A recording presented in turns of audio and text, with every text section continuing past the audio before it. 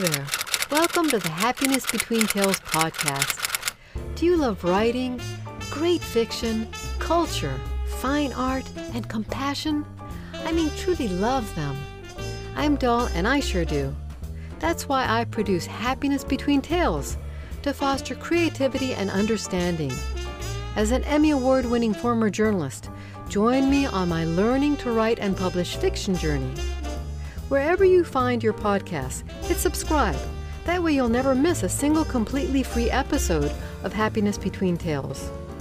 While you're getting Happiness Between Tales delivered automatically, help keep it going by giving it a like, 5 stars, and a comment. And tell your friends so they too can enjoy Tale Wags and the making of tales. Check out happinessbetweentales.com for more information. And now, kick back and enjoy this episode of Happiness Between Tales.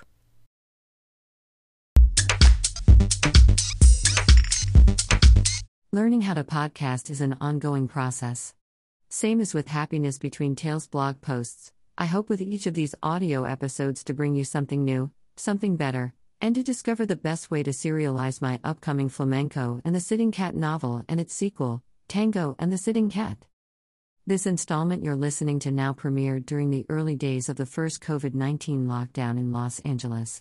The coordinator of the public library writing group mentioned has since retired, and there are no plans for it to reconvene. Nowadays, I'm thrilled with the accountability and camaraderie of free virtual writing groups offered through Shut Up and Write. As always, I welcome your insights and questions. Record them at my Anchor site or comment at happinessbetweentales.com.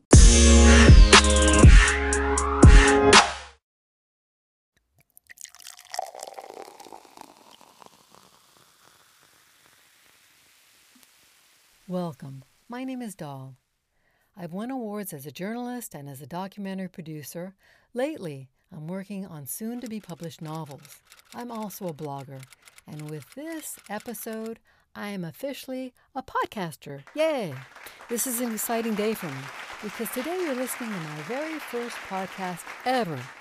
Happiness Between Tales, meaning what you're listening to, as well as my blog that goes by the same name, is where I include stuff about books with tales, animals with and without tails, writing, arts, culture, and everything in between that piques my interest. Tale-telling has been around for eons, yet we can never get enough of stories. Drawings to hieroglyphs, scribes to printing presses, photography to film to radio to TV. Am I leaving anything out? Enter podcasts. Do you listen to any that are dedicated to novels? If you do, how do you learn of them, and how do you listen to them?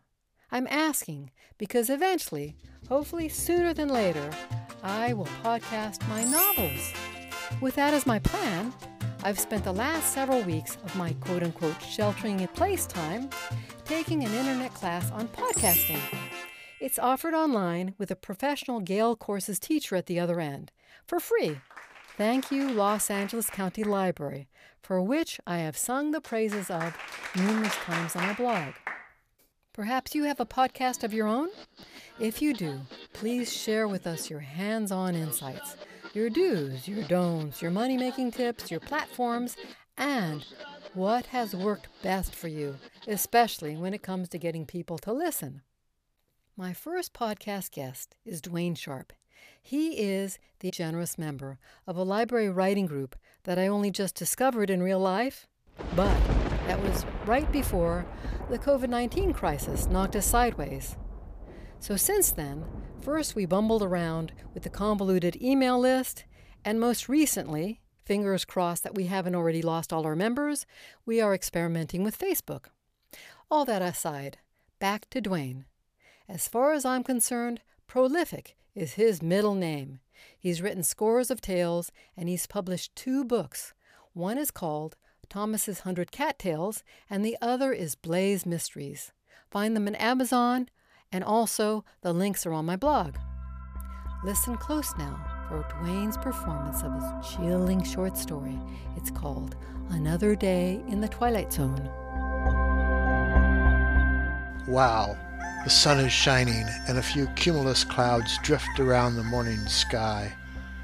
Dressed in a light sweater, I venture out.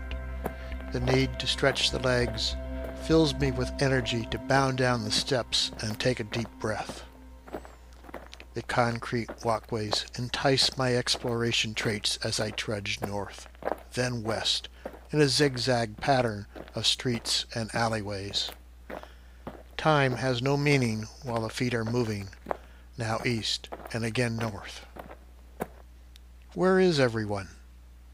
My journey passed many homes and a few businesses, but no one in sight. Nary a vehicle is heard, only a few birds.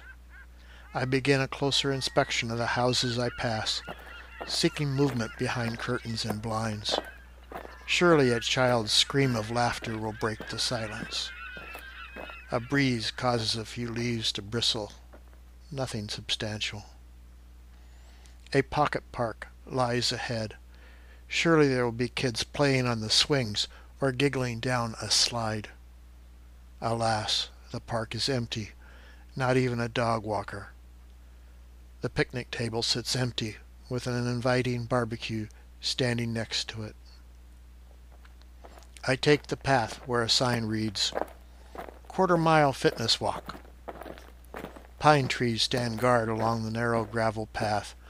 A pine cone lies in wait for me, and a swift kick sends it along. The sun has moved behind darkening clouds, and a chilly wind has begun to blow. I travel south, then east, a different thoroughfare than before. Hope fills my mind of seeing someone, anyone. Cars parked alongside the curb, abandoned, gasoline no longer available. Leaves piled up around the wheels. Weeds have grown tall, replacing the lush green grass of years past. Today's expedition ends as I approach the only house on the block, free of tall weeds. A weathered sign in my yard reads, "We are all in this together." I inspect the sign and look up and down my block. There is no one left to speak these words to. I pull the picket sign and toss it into the growing pile of debris. Not even the sanitation engineers will come. Am I the last person alive? This has been Doll for happinessbetweentales.com. Thank you for listening.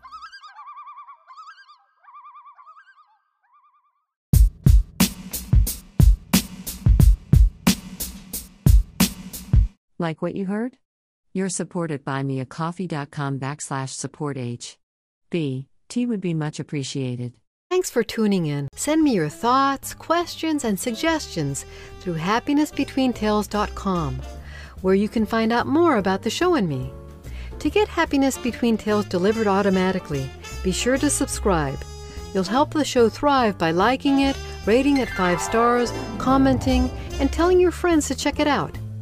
See you at the next episode for more tale wags and the making of tales.